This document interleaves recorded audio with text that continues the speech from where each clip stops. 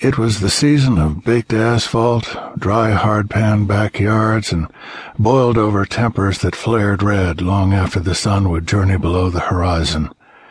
So much change for so many, that summer of heat and boots, though Virgil Jones knew full well the one name they would never call him again, Boot, was a part of his past now. A past where the heat barreled on, an oppressive undertow that became the undoing of so many, the death of an unfortunate few. Virgil was on patrol driving south on US 31, about halfway between Kokomo and Indianapolis. He had the air conditioner set to maximum, and that kept the temperature in his cruiser at about 80 degrees. A heat wave had stalled out over the middle of the country a few days ago, and if you were outside for more than 5 minutes, even in the shade, the humidity landed on you like a water balloon tossed from a second-story balcony. It was so bad you could see the air. The blacktop, a half-mile out, shimmered in the heat, and Virgil thought it looked as though at any moment he might drive headlong into a pool of mercury.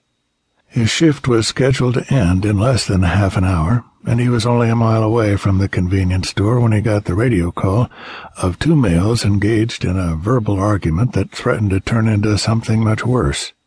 He hit the switch for the light bar, then punched the gas pedal, and when he did, the police interceptor engine in his Crown Victoria responded with ease. Traffic in the immediate area was light, and he ran his speed up to over 100 miles per hour, the tires gliding across the greasy, heat-soaked asphalt. He would be on scene in less than 40 seconds. If he would have glanced at himself just then in the rearview mirror, he'd have seen the smile on his face. The convenience store sat along an access road just off the highway. The entrance was at the far end of the lot, and Virgil was forced to drive past the store along the perimeter road before he could turn back into the parking area. The cause of the altercation was clear.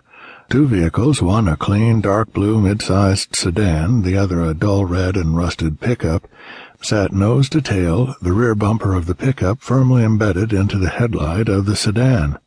Two white males stood just to the side of the damaged vehicles. Virgil tried not to draw any conclusions as to which vehicle belonged to each driver, though it seemed obvious. One of the men wore a pair of cut-off jeans and a sleeveless shirt, the other a business suit. There were two small children in the cab of the pickup, their hands and faces pressed against the rear window, their expressions a mixture of both fear and familiarity. A small crowd had gathered around the front door of the convenience store, but no one was making any sort of attempt to curtail a situation that was rapidly escalating out of control. The men, both red-faced and angry, pointed their fingers at each other, but their words were lost to the road noise and air conditioning of Virgil's squad car.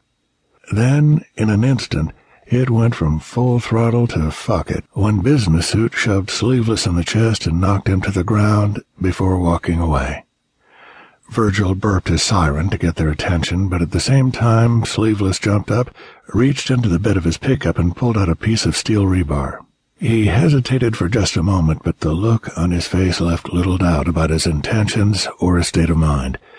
Business Suit faced Virgil as he approached, his back to his adversary, unaware of what was about to take place against his person, and even though Virgil pointed at him and hit the siren again as a warning, it had no effect. Virgil braked to a stop just as Sleeveless swung the rebar and hit Business Suit across the backs of his thighs. The suit dropped to his knees, and his jaw unhinged with shock and pain. Virgil jumped out of the car, unholstered his weapon, and pointed it at Sleeveless. "Drop the bar. Do it now." No, don't even think about it. Just drop it."